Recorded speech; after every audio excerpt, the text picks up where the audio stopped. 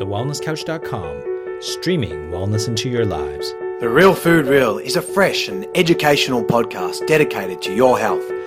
We get real on current research, debunk food myths, and educate you on how to just eat real food. Your host, Steph Lowe, the natural nutritionist, is one of Australia's leading sports nutritionists, passionate about simplifying nutrition and addicted to coconut lattes, smoothies, and sweet potato. If you love the show, then please leave us a review on iTunes. Share the Real Food Real with your friends and continue to spread the real food love.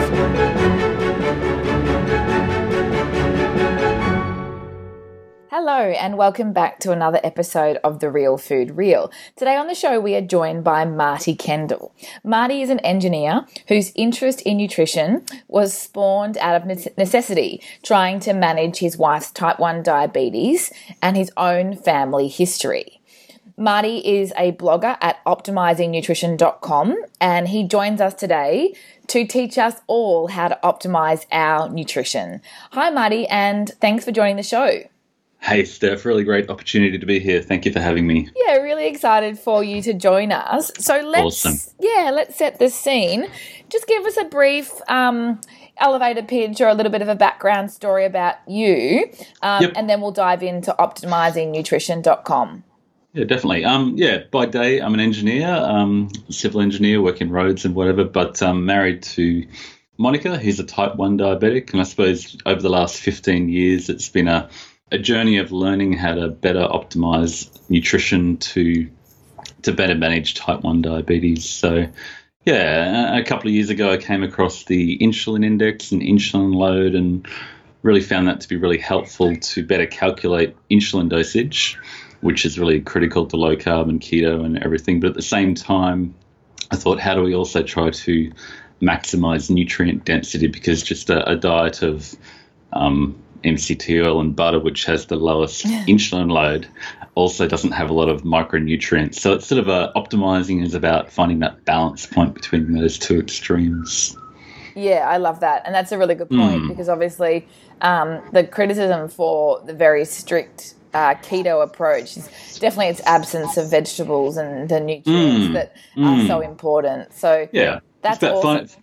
Finding that balance point for each individual, whether they're looking for a therapeutic keto approach or diabetes or going on to be an athlete like yourself or a bodybuilder or whatever you're trying to do, weight loss, you can tailor those parameters to suit your particular situation. Yeah, perfect.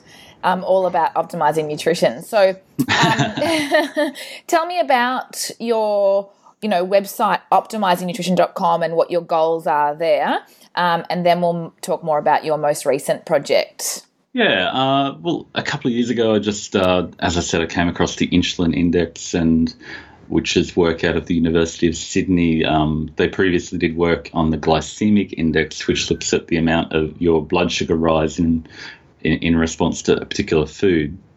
But then they also looked at the insulin index, which is the area under the curve response of your insulin. So they actually measured insulin every half an hour and calculated that for like about 130 different foods. And I downloaded that data and had a bit of a play and found that our insulin response is not related to just the carbohydrate we eat, but also the fiber and the protein and the fructose and a bunch of other different parameters that you can actually quantify. And then particularly for someone like my wife who's type 1 diabetic, you can then accurately calculate the insulin requirement, which is really good for better calculating, optimizing your food choices and insulin dosing. But so I thought this is really interesting. I started to share and shared it with Jason Fong and then Ivor Cummings, and he shared it. And so I thought I should start a blog here to get it out here, and it's just snowballed from there. And like I spent a bit of time on Facebook with the group that I started, and there's so many questions and confusion out there about what's optimal, what's ideal, and there's so much disagreement and argument. And it's like, well, how as an engineer can I use my quantitative analysis abilities to give clarity to those arguments that are often, there's no end they go round and round. It just comes down to belief. But if you can say, well, here's the USDA food database and here's some key parameters that we can agree that are critical, how can we use that to find the right foods for a different person with different goals?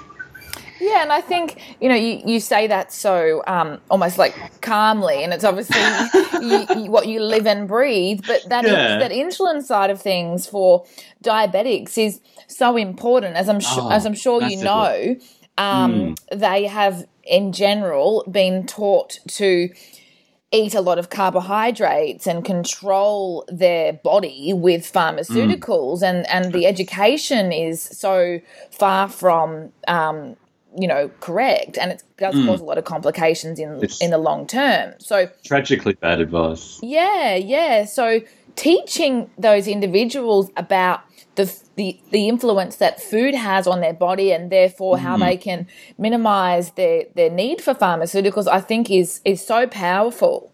Definitely. Yeah, it's a really, really exciting part of it, and something that we love to encourage.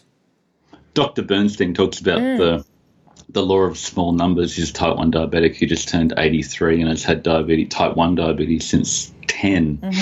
And he talks about the law of small numbers, that it's really impossible to eat a whole lot of crappy processed carbs and then jam in a whole lot of pharmaceutical insulin and get that balance perfect to get perfectly flatline blood sugars. But I think we can take that learning that works really well with type 1 diabetics and say, well, how can we use that for type 2 diabetics? And we're all somewhere on that spectrum between raging out of control diabetic and optimal health. So I think if we manage that insulin load to wind that back to the point we achieve optimal blood sugars that look like someone who's really metabolically healthy and really fit.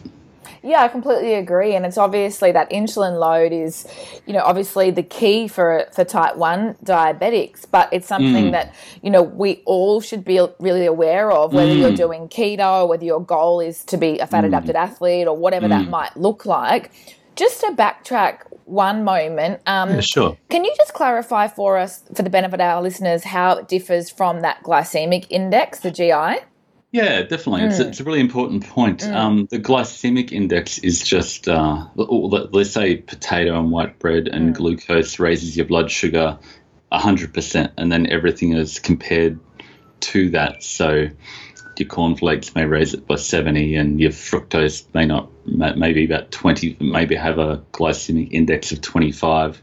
So it's that total glucose excursion compared to glucose. But the insulin index is similar, but they actually measure the insulin response, which is completely different. Because you may be able to maintain a reasonably looking good blood sugar, but you may be moderately insulin resistant, and your pancreas is pumping out all this insulin just trying its darndest to keep up. And it may look good on the outside, it may look okay if you test your blood sugars, but on the inside, you're probably becoming insulin resistant just because your body's having to keep up with an excess amount of processed carbohydrates. So, yeah. Yeah, and I think also, obviously, with the GI index, and it's one of the main reasons why I despise it, is it's obviously looking at a carbohydrate on its own, right? Definitely. Tell me the last time that anyone sat down and ate white rice by itself, and that's where it can create this fallacy of health or unhealthy foods. But the insulin index actually looks at your insulin production of your pancreas, which is, I think, what we need to focus on rather than just the external blood sugar response.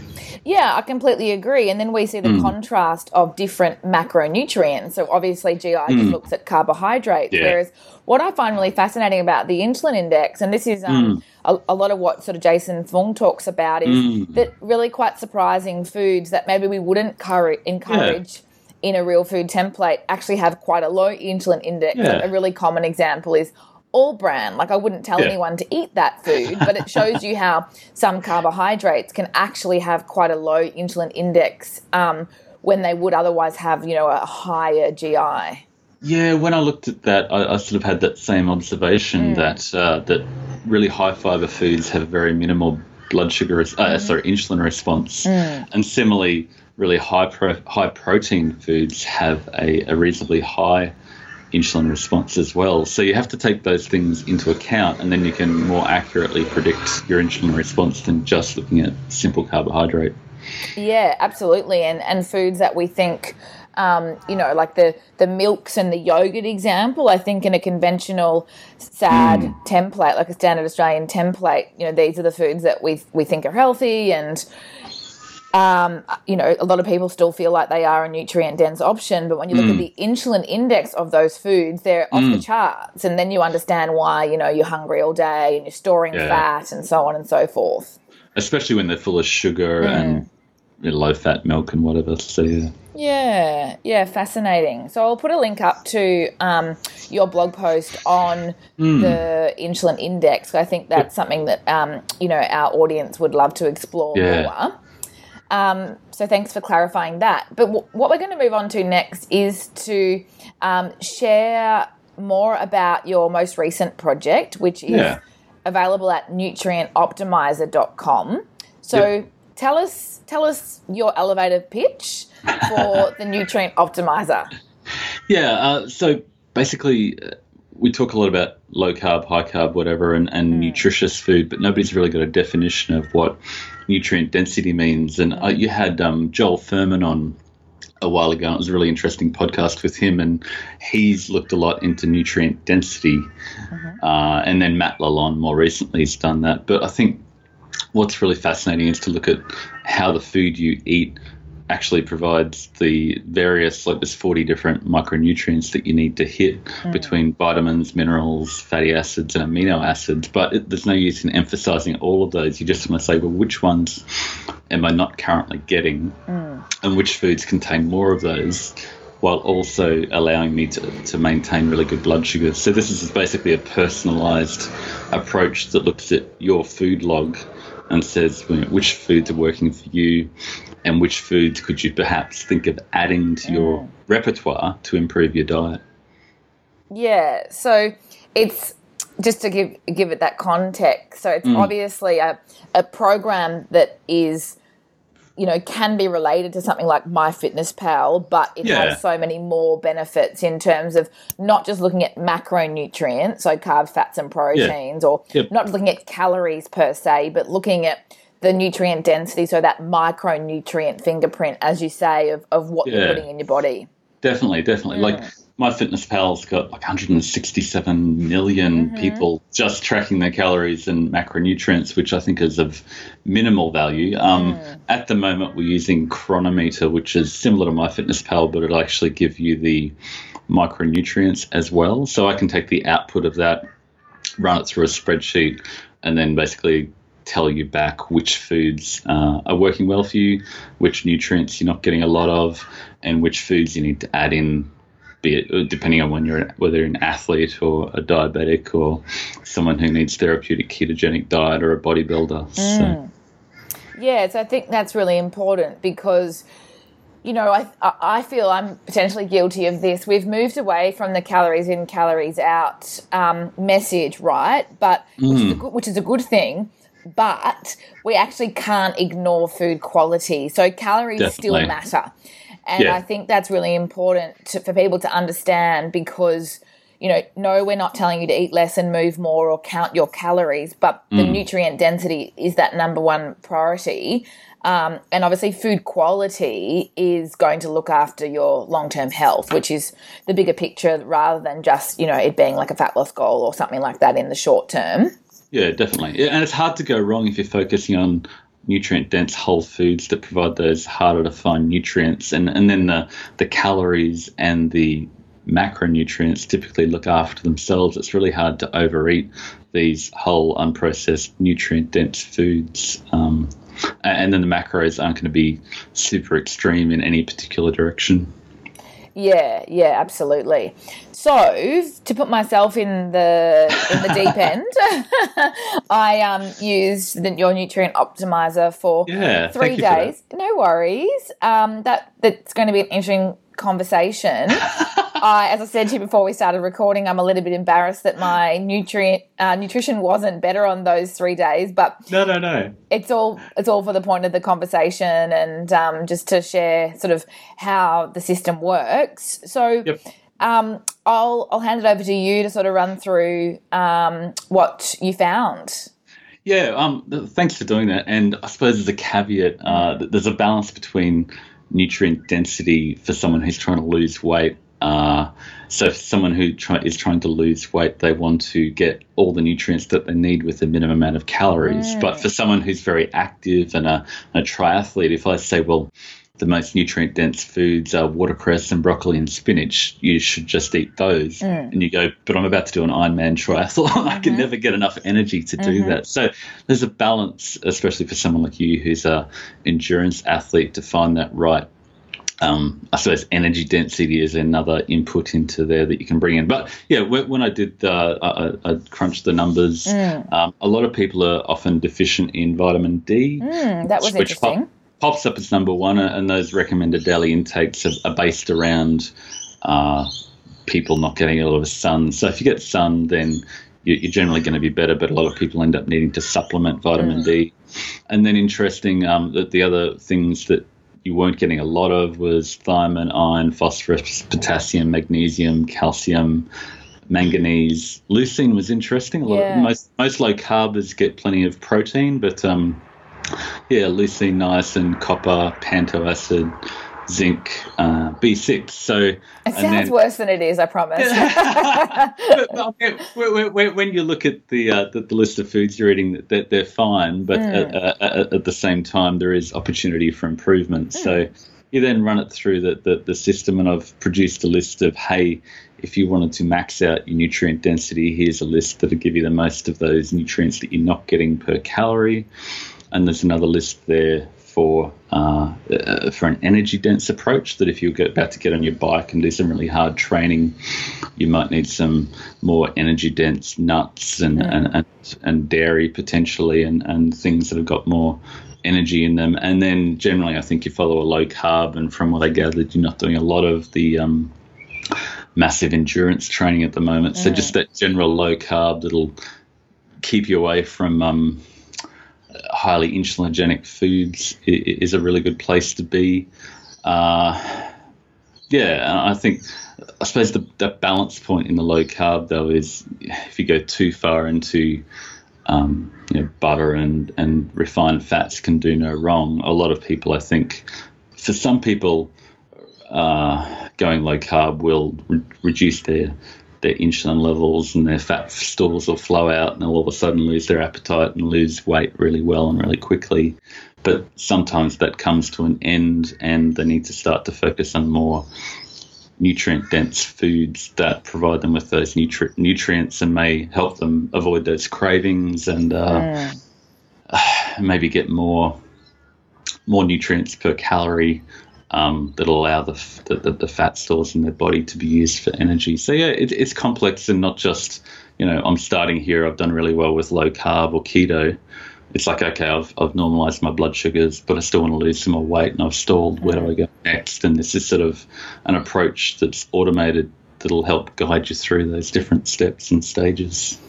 Yeah, look, and I think it is just that highlight. I wanted to sort of go back to what you said at the start, because I know you've got a bit of a leaderboard on your side as to who's sort of achieving, I guess, as close to 100%. But my personal experience is, firstly, I've been doing a lot more intermittent fasting.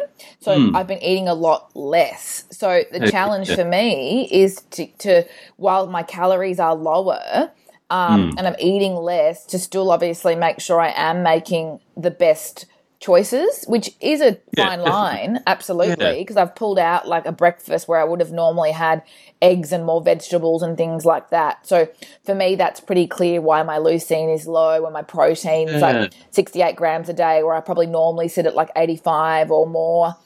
So that's quite fascinating, because I'm a big fan of intermittent fasting, but it obviously can't happen at the expense of nutrient density.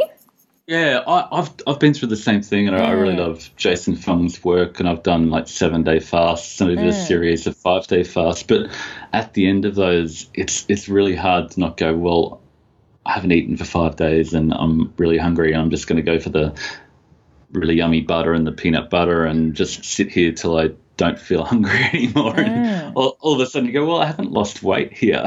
What's going wrong? And I realized that after those fasts, I need to Raymond Edwards, a friend of mine, says fast well, feed well, and I think you've got to make sure you've got to see that refeed period as a time where you're giving your body the nutrients that you didn't get over the last 5 days, so you can go another 5 days or whatever without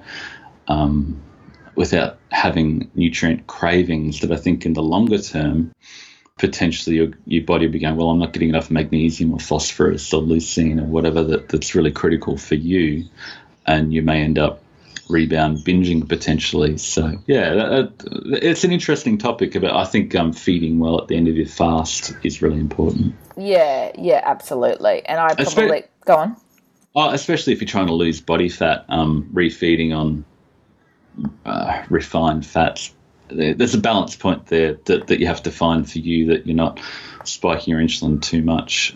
So that's why it's optimizing. There's no one size fits all. Yeah, definitely. And what I was going to say is that it is just that awareness to small changes, obviously. And I think, that for me personally, like I think maybe one of the limitations you might be able to cover, just to clarify for people that are going to be logging their own food, is what you do in the case where you're having, like, let's say it's some paleo bread that you've made, or a pumpkin soup that you've made, and you might then go in, and it's the same with MyFitnessPal, but you pick something quite generic. What are your thoughts on the effect of that on your results? It's interesting. The Chronometer uses the USDA food database, and there are a few other databases that have got all the micronutrients logged. So that helps you make sure you're not you're getting the micronutrients right. But a lot of the time, the MyFitnessPal, you've got so many users that are entering their own data, and they're just entering what they see off the packet, which doesn't contain all those micronutrients. So if you want a really good analysis, you need to go in and say, well, here's the USDA ingredient that went into that's got, here's a lot of vitamins, minerals, aminos, and fatty acids that can then give you a better analysis result. So it is important. That's an important part of the logging, and if you stick to the basic ingredients, you'll have a much better output. I'm in my defence, I'm going to go back and do it properly, so I can see if my numbers are better. No, just thinking about it, if you didn't have, I think you had a pumpkin soup that was a generic that didn't have all the micronutrients in it, it may actually be a whole lot better than it really was. But I mean, a lot of people do the bulletproof coffee at the same time, and it gives you a good chunk of calories without a whole lot of nutrients. So it's good to find that balance point. It may have satiety effects and optimizing your mental state, but you need to balance it with, hey, am I getting the nutrients I need to? Yeah, I think my personal takeaway is definitely that, because I've been having my bulletproof sort of as a breakfast and not eating until lunch for a couple of weeks now, and I probably will do a bit of a comparison of what that looks like compared to a day where I'll have like a smoothie with, greens and so on, and just from a comparison point of view across the week, rather than looking at days in isolation, because I still want to do some intermittent fasting, but how to balance that out across like a week or a fortnight, I think, is for me a really great takeaway of using a device like Nutrient Optimizer. Yeah, and I'd love to. There's a number of people who have done it 3 or 4 times now. It's amazing to see the takeaways. They've gone, well, I need to eat more of these foods. They're eating more spinach or oysters or liver or whatever they feel they prefer off that list of 100 different foods. And they've come back a few weeks later and they're feeling better, they're sleeping better, they're looking better, and their health is improving, their insulin requirements are dropping, they're getting off insulin, they're dropping weight. And it's really cool just to see, as people improve their diet quality, the way their quality of life turns around. And that I suppose that's what motivates me. It doesn't make me any money, but it takes a lot of time, but I love doing it. So good on you. That's awesome. So what I might do then is just give our listeners just a general overview of what meals I ate on that day, just for context. And then I'll get you to talk about the insulin load and those sort of calculations, if that's cool. Yeah, sure. Yep, cool. So I'll just give you a general overview, guys. So definitely, like, breakfast was more of the bulletproof, so coffee with butter and MCT oil. Then I was having like a pumpkin soup that I made with, coconut cream and bone broth and pumpkin, with some like paleo bread that was more of a high protein. So it had lots of eggs in the actual bread. Then I think, one night I had grass-fed sausages with some greens and butter and salt. So quite simple food. One of the days I logged, though, I ate out. So it was things like I had saganaki, calamari, some chicken, and a radicchio kind of salad. So pretty clean, but my portions were quite small as well. So that gives you a bit of a general idea of what the sort of food was. Obviously, very low carb. So go through that the insulin load and what you crunched in terms of numbers. Yeah, I suppose the first observation is that, like you said, the portion sizes of those meals were fairly low, and the total calories is quite low in comparison to the calories you're getting from your butter and MCT oil and coconut milk, which provide a lot of energy without necessarily those vitamins and minerals. So that's a balance point. I mean, the number one person on the leaderboard that I've got is Rhonda Patrick, who's just amazing, but goes to a lot of effort to make sure she's getting all those micronutrients, and it's no wonder she did so well. But a number of parameters track in the report that you've got there, looking at macronutrients. So you ended up with about 63% fat, 17% protein, 5% fiber, 14% net carbs, which is a typical low carb, not quite keto approach. So that's probably perfect for where you're at. Protein was 1.3 grams per kilogram lean body mass. I thought that might be, like, if you're doing a lot of athletic exercise, that might be on the low side, like you mentioned. But I'm not really at the moment, in my defense. Yeah, which you're not doing a lot of activity. So, and I think a lot of people get really excited about protein at the moment. Are you getting too much? Are you getting too little? It's going to kick you out of keto. But from my analysis, I mean, the one observation is that it's really hard to separate protein from micronutrients. Yeah. So if you go really low protein, all the other micronutrients tend to suffer. But if you go really high protein, you do okay. But if you just focus on vitamins, minerals, and essential fatty acids, your protein's just fine. So it's not something I think you need to stress about, because your appetite really makes sure you get enough. If your body starts to feel you're losing muscle, and it goes into, it upregulates the appetite. And you might have heard about the protein leverage hypothesis, where the body just says, I'm going to eat until I get enough protein. But I think in the same way, it's sort of, I'm going to eat until I get enough of all the amino acids, vitamins, and minerals that you need. So, that's where nutrient density is important to manage your cravings. The second parameter there is insulin load, which is something I think is really relevant that I've created for people who are aiming for a therapeutic keto type diet, or a type 1 diabetic or type 2 diabetic injecting insulin. So the idea there is that you continue to wind down the insulin load of your diet until you get the blood sugar or the ketone levels you really need. And insulin load is basically related to your carbohydrate minus your fiber plus about half your protein requires insulin to respond to. And then there's another parameter there, percentage insulinogenic calories. So yours is sitting at about 25%, which is sort of on that low carb keto end. So, and that parameter is particularly more useful for someone who's aiming for that therapeutic keto for cancer management or something like that. Then we've got simple calories, net carbs. I've also tracked sugar.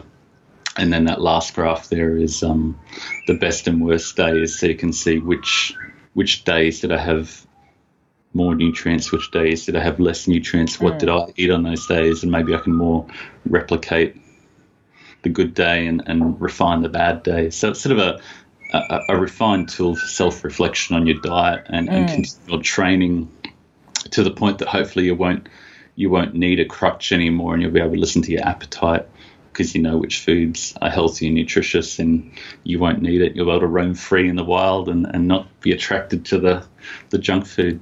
Yeah. Oh, yeah. I think that's a really important point, especially for some of our listeners that maybe aren't quite following the perfect real food template and experiencing those cravings where, you know, the understanding here is obviously if you optimize the macronutrients, but the micronutrients that your body will level out.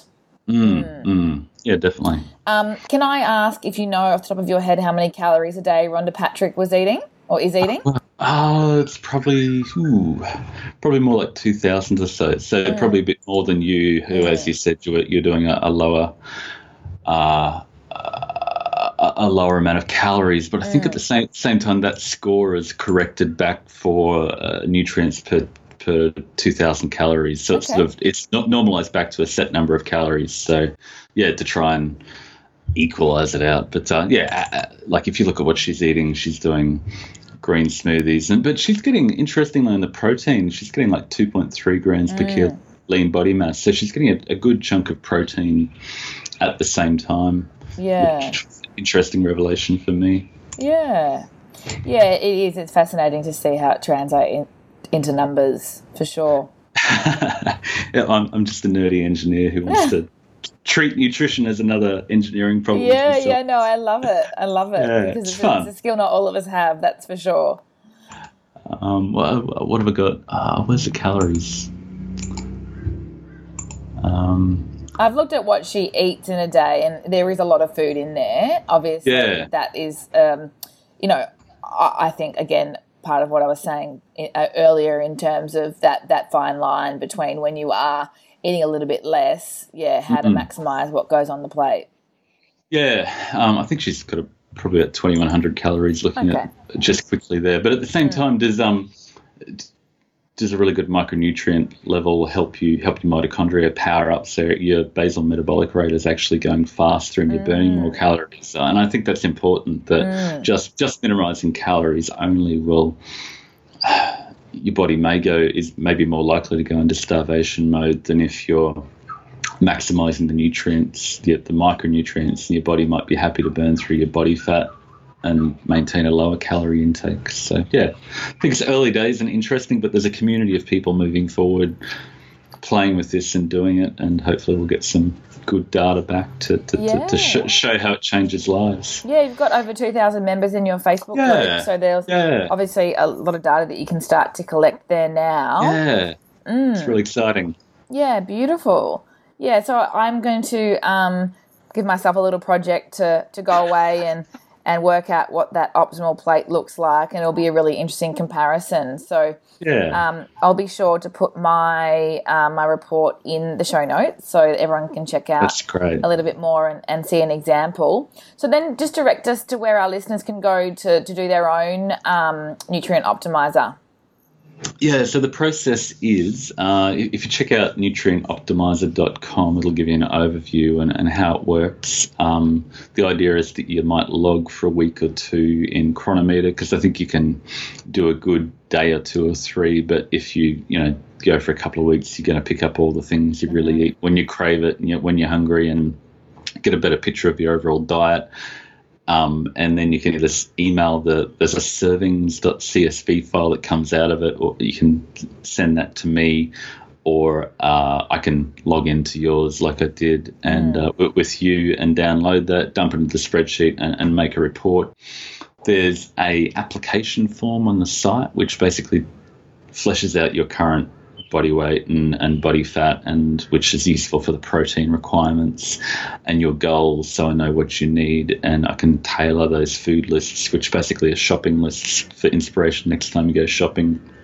So if you go there, currently I've got it for a nominal fee of $30 that you can pay through PayPal.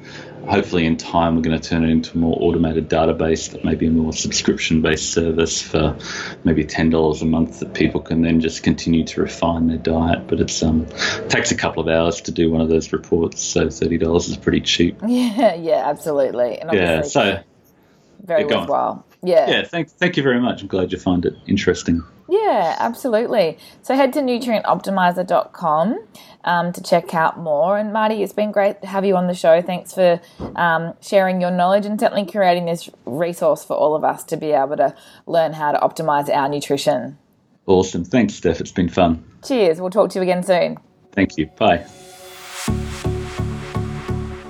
This has been a production of TheWellnessCouch.com. Check us out on Facebook and join in the conversation on Facebook.com/TheWellnessCouch. Subscribe to each show on iTunes and check us out on Twitter. The Wellness Couch, streaming wellness into your lives. Whilst the Wellness Couch presenter endeavored to provide accurate and helpful information to their listeners, these podcasts cannot take into account individual circumstances and are not intended to be a substitute for health and medical advice from a qualified health professional. You should always seek the advice of a qualified health professional before acting on any of the information provided by any of the Wellness Couch podcasts.